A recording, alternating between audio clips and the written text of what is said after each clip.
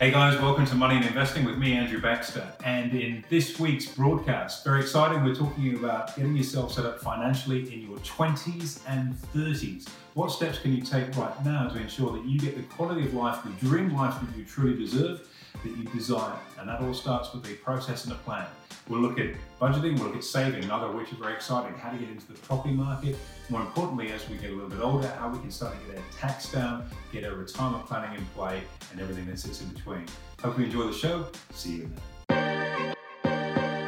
Hey there guys, welcome to the Money and Investing Show with me, your host, Andrew Baxter, and of course, as always, my offsider, Mr. Mitchell Renshaw. That is me, and today, Mr. Baxter, I have a ripping topic for us to chat about. Now, this is one that probably is going to help a lot of people out there. If you're struggling for advice, young, you're in your 20s and your 30s, this podcast is for you.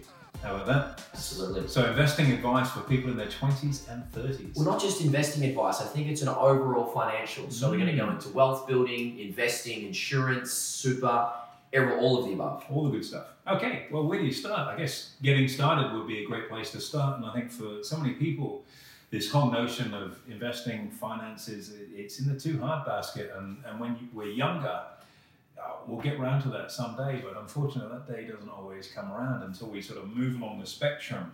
And we see this all the time. People in the sort of 25 to about 40 is where that real growth starts, where they've had a look and seen what life looks like for mum and dad, and they've gone, no thanks.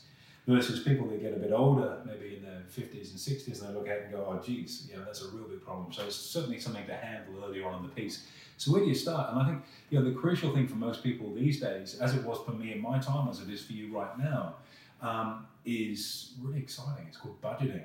Oh, yeah. That's probably a word not too many people have heard of in the recent years. It's a difficult one, isn't it? Because spend less than you earn is sage advice, it's great advice, and it's really the only way this whole area of investing in finance can start, because you have to have some firepower, you have to have some money to work with. Is it easier said than done? No, not really. You just set up a savings account and put money in it straight away. But there's so much social pressure these days on younger people. The deck is almost stacked against you being able to get yourself ahead financially. Absolutely. And look, just from a personal experience, I'm in my 20s, so I'm in the thick of this. And I know a lot of my friends make that mistake of just spending their paycheck every week, living paycheck to paycheck, almost having that balance at nearly zero every Friday. By the time they get paid again, it's the same result. So how do you get out of that cycle? I know we've spoken before about the whole Gary Vee notion. I mean, spending less than you earn is really quite simple. How do you break that cycle? I think it comes down to you've got to want to change it. It's like anything. You're not just going to change what you do because you've heard two people talking on a podcast, but listen to the subcontext of what we're talking about. There's a reason I'm a multimillionaire, and there's a reason why you will be too very shortly with what we're doing. And it's because we've taken action rather than just words on this. So there's experience behind this. Saving is critical. And the easier you can make it on yourself to do, the better. So what I would always suggest people do, if you've got a wages account where your money goes into, is have a separate account, which is your savings account, and the second your paycheck hits that account, whatever you've elected is the number that you're going to try and save, whether it's 10% of what you earn, which for some people will be a stretch, 20%, you're pretty frugal, you're pretty smart. We pay you well, but you're very clever on how you spend your money, so it may be a higher percentage of that too.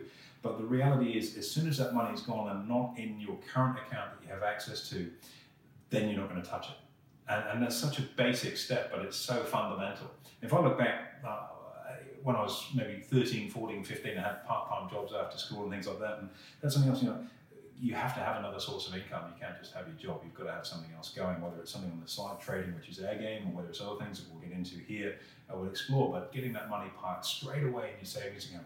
I think when I was 14, I had $6,000 sterling saved up, ready to go, because I had my sideline, I had a part-time job, and I saved and saved and saved because my parents really drilled me to do that. And it let me get into the property market at a relatively early age. Again, these are things we'll talk about, I'm sure, but you've got to get started with that savings facility, and having a separate account for it is hugely important. Get it to the side so you can't touch it, you can't even see it, forget it's there, until it builds up, and then start using it for investments would be step one. And just a question with that, I mean, if you think about the average, say, 20 to 23-year-old, their income's pretty variable. I mean, they're probably most likely working casual. Their income's not the same week to week, probably not full-time, right? So is it a matter of setting an exact number? So you say 10% of my wage, or is it more so being a bit more arbitrary and saying, okay, if I earn $1,000 this month, I'm going to elect to put, say, $350 or $500? I think sometimes when you give yourself a choice of doing something, I have to do it next month. I've worked hard. I should reward myself. So yeah, I'm pretty tough. You know that in terms of mentally and how I set my goals. But I think having it as a percentage is fixed. You don't have to think about it. Do your sums, work out what you can do, and then get that parked across there.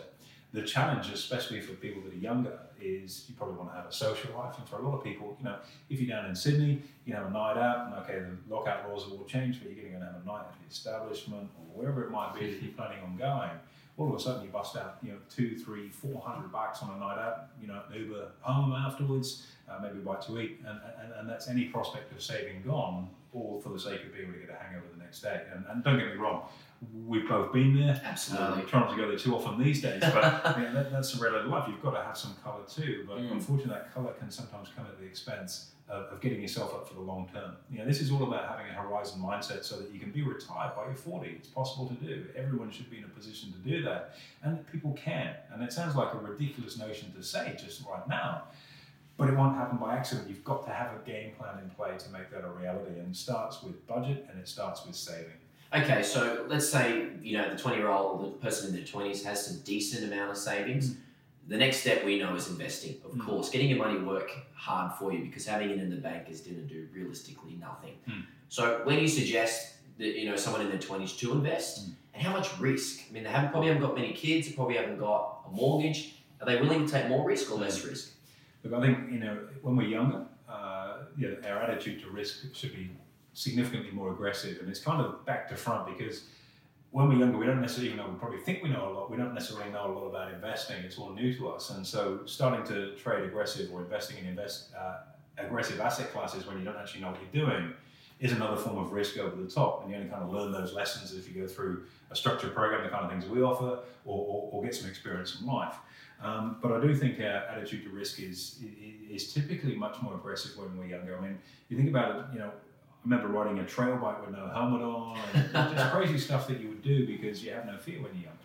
But when it comes to money, it's not just the risk factor on it. If something goes wrong, you've got your whole lifetime ahead of you to be able to recover from it. So in your 20s or late teens, why wait till you're 20?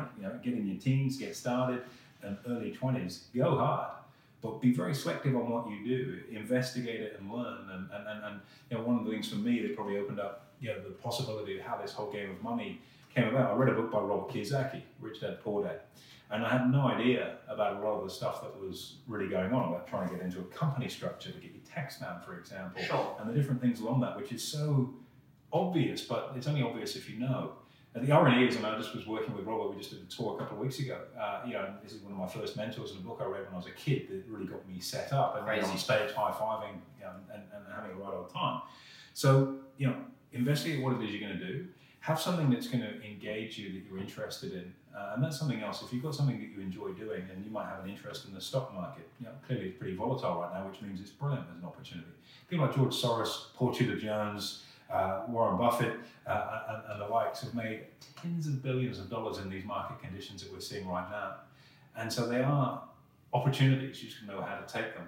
So maybe getting an account open, a broking account. No point holding cash at 0.5%. Get it into a broking account and maybe get some exchange traded funds, something we've covered in this podcast previously, to get the wheels turning so you've got some exposure to an asset that's got upside for you, for sure. Great place to start. That's one place. Other places might be more direct investing, maybe using CFDs, which are leveraged instruments. You've got to understand what you're doing with them. Again, we can help with that sort of stuff. But at least you're involved with something that's growing and working that deposit up to get into the property market, which I'm sure is something that's going to click over. The last thing, you come out of uni, you get a decent job, you start getting paid, you need a different apartment, I need better clothes, I need to flash a car. Really, those things don't add up to a hill of beans. And I've done all of those things. I remember when I was younger and stupid, I bought an Aston Martin on the weekend. Things you do when you've got a pile of money and don't know what to do with it. You have your time over again. It's great fun, but they're not necessarily going to get you where you want.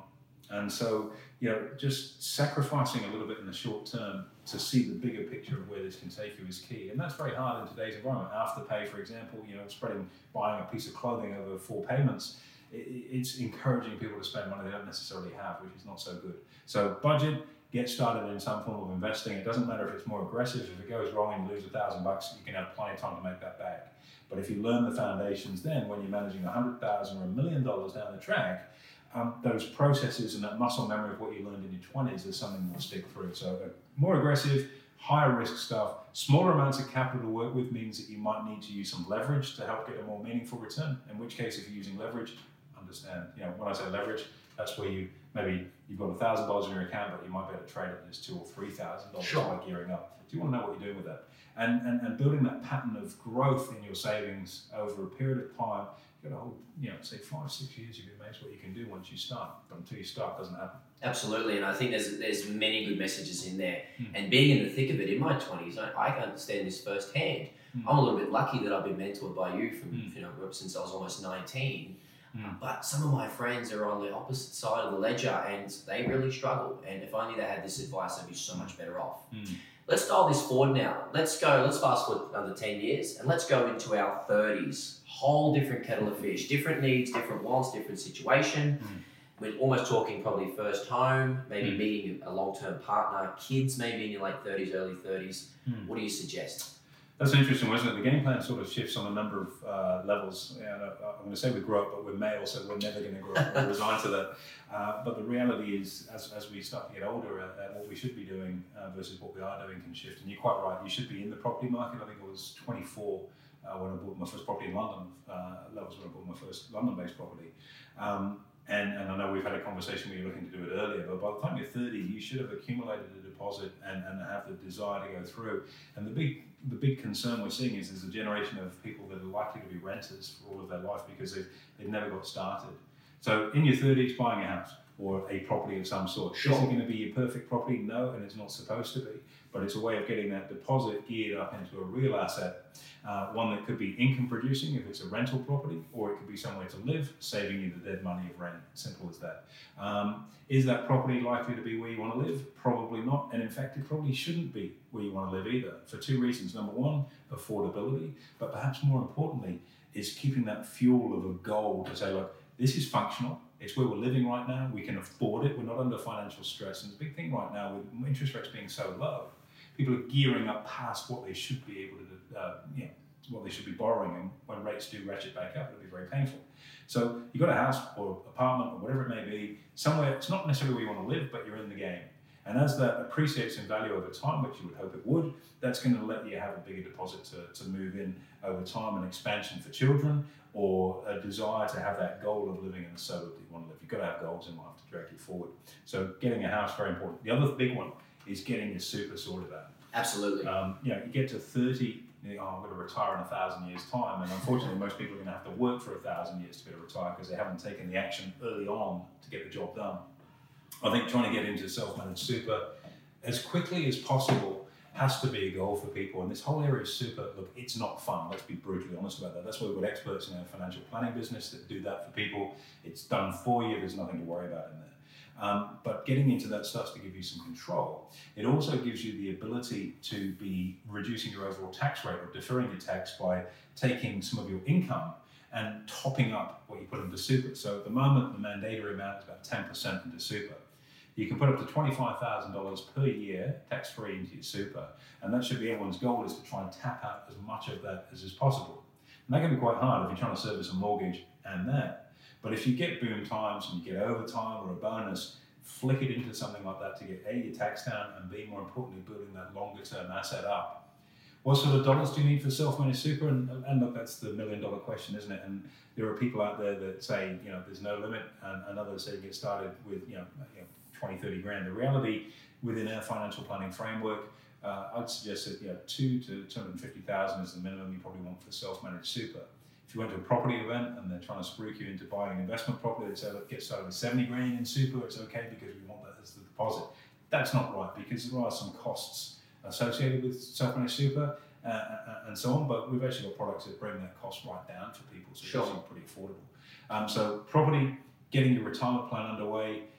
If you're meeting your life partner, there's a chance that you're pooling assets, for example. So you've got two incomes to go in and help facilitate that, getting married. But then, of course, come the kids potentially. If you didn't subscribe to Netflix and you find something else to do in the evening, then along come the kids. Talk about expense time, right? Yeah, well, 4 of them, so I can tell you all about that. Wow, I mean, you just told me your electricity bill last month was something like, what, 2,000? Is that right? 2,350. I want to get that framed and put up in the office. You should be. I'd love to look at your bills all day. Overachiever. So what would be the game plan? Let's say you're mid-30s, let's say you have a principal place of residence, you know, you're with your partner, you're pulling assets, you're pulling income, and you're looking to have kids. How do you set yourself up so that when you do have kids, you're not under financial stress?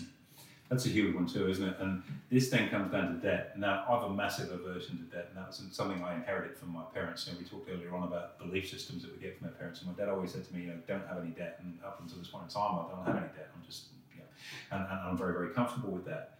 But there is an opportunity cost to that too, because, you know, if you've got a principal place of residence, and let's say you've had it for, you know, a few years, and there's some equity that's built up in it, that potentially is something that you can start to translate. You know, your home is very important. You have to have somewhere to live, but it's not an asset because it's not income producing. Now, for most people, they've got most of their money tied up in their principal place of residence, their family home or house.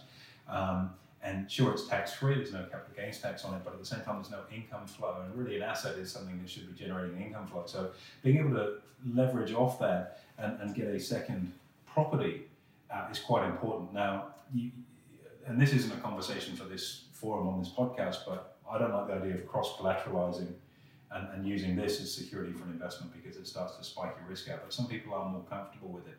But when you start to assess where the tax benefits can sit in having an investment property, getting your tax down is a key part of the game too. Super, assets, budget, saving, tax is a huge one.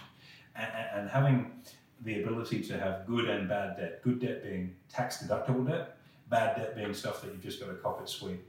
Getting that good debt built up and getting tax deductions on it is very, very important. And that's the sort of work we do. In the old days, that would be in things like a margin loan. It may be in terms of a line of credit, which is an investment line of credit. It may be in terms of you've got an investment property. And if I look at what we do within our team, I mean, yeah, sure, we have a team of people that work here, but as you know, with the way that we've worked together, this is all about helping our people in our family, our immediate family in this business, to be able to get ahead. And if I take one of our team, she's been with me for 12 years. She's picked up a second property, got the structure under control perfectly, taxes down, well and truly sorted out. They've moved now because she's transitioning from her early 30s, she won't thank me for saying this, towards her mid 30s. I think she's got 2 grey hairs. Whether that's because of working with me, I don't know after all this time. But what they've just done is moved into a more desirable area that they want for their children. So this is a perfect proxy for what we're talking about here.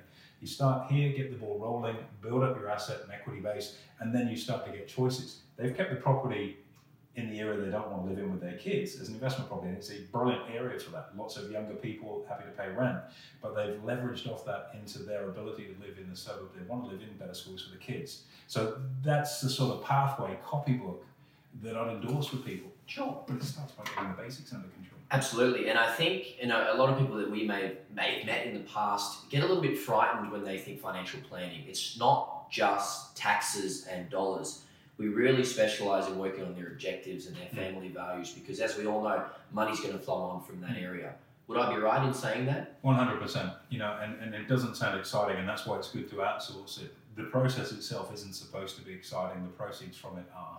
And when you get it under control and you realise, you know, with a decent budget control system, with income coming in potentially from a second property, having good tax deductible debt, and then the money that debt is servicing is actually in an investment asset that's growing, all of a sudden, that pressure in the 30s typically, so you've got a house or a mortgage, you put in as much as you can into your super, but then you've got the kids and there are running costs there. How do you offset that? And this is why it's so important to get not one facet of this, but all of this is a circle. You know, the whole thing, it frames out perfectly. And financial security, it's not right. You're not almost secure. You either are or you're not. It's binary. It's really, really simple. And as you start to implement all of these little things, they're only small little adjustments along the way through, but the impact on them down the track is profound. Now, for example, you've over-contributed toward your super. You've done some salary sacrifice if you're in a position to do that. And let's say you're able to get another 5 or 7 grand a year slotted away in your super that's growing nicely because you've got it in a self-managed environment where you've got it in assets that mean something to you. the compound effect on that by the time it's retirement time is enormous, because you've had time working for you, and you only get that when you start. So this isn't an overwhelming subject. It's one of those things you're just going to bite the bullet, get started small, learn how you get these small wins along the way, and that's how you win the game of money. Small wins along the way. It's not one big move. It's just doing a sequence of things at the right time in the right place. So 30s, house, super, got family, so your running expenses are likely to go up. Maybe your partner has stopped working to have kids. If we take daycare as an example, huge running cost if your partner goes back to work. So that's a reasonable question, and we can pose this into this now. If you're in your 30s and you're starting to have a family, or if you're in your 40s and having a family, or in your 20s and having a family, and one of you is giving up work to look after your kids, and if you look at it on a dollar-by-dollar basis, it's probably cheaper to be at home, look after the kids yourself, than pay somebody else to bring your kids up. Sure. But while you're at home, around that, and I'll be very careful how I word this, because I know how busy my wife is with 4 under 5. So it is very easy to say, oh, you just run a business from home. But there are opportunities to do certain things from home where you can generate an income as well. And that's good for the household. But for a partner that's given up a career to perhaps be the primary carer for the kids, it starts to give you your independence and identity as having your own money, as opposed to an allowance that's provided to you by somebody else. And psychologically, that's a huge win in the family. That's how you see really happy relationships versus a resentful relationship.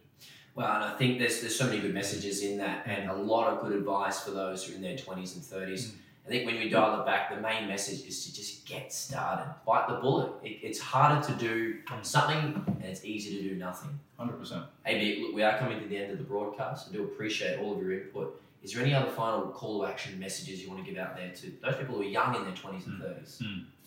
Age is just a number, and if you get the job done, it is always going to be a number. Being retired at 40 is not out of the question. Being retired at 30 is not out of the question if you're committed enough to getting that job done. The problem is that's such an enormous goal for most people. You've got to chunk it down to something smaller to start with.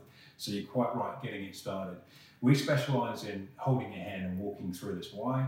Quite frankly, because we've done it for ourselves, and we've done it for thousands and thousands of other people.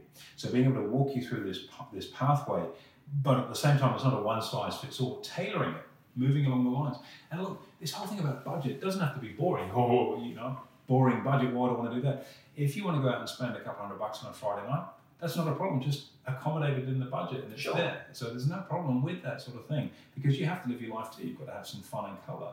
But as you and I both know, sometimes some of the things that we spend our money on for colour, they're distant memory. They don't mean anything, and you're still paying them off weeks or months later. So, we hold people's hand and walk them through this very, very simple way. You've got to work pretty hard to get it wrong. We're kind of like the Marley Spoon of investing. You've got to just follow instructions, follow the path to get the outcome, and make it fun, because the rewards that come back at the end of the day, whether that's you in your 20s and having that feel-good factor of, in your case, when you're 21, you're going to have your first property. I think my wife was 20 when she bought hers. I was a laggard at 24, albeit it was in London, so it's a little bit more expensive. But the reality is the success and the happiness that engenders, that it's a huge milestone that you've accomplished getting your first property, offsets probably one of the best nights out of your life every week for the next 5 years. It's just an incredible feeling, because you're making progress and it's visible. So getting started is key. We can reach out, contact us through our social media outlets, contact us directly at our office, or our website, whatever it may be, so that we can help you on this journey. Because you try and do it on your own, as you well know, it's pretty hard. But when you've got people around you that'll guide you through that and understand the sacrifices or the dilemmas that you face when, well, what do I do here? Because they've had to do the same thing. You're leveraging off experience, and that's where you really start to grow. AB, look, it's been an absolute pleasure. Thank you very much for that. And easy as that, reach out and one of our team will help you for sure. Absolutely. Thanks very much, Mitch. Good chatting. Well, guys, we hope you enjoyed the show on Money and Investing with me, Andrew Baxter. Make sure you give us a review or a rating so we can get the message out there, and we'll look forward to chatting soon.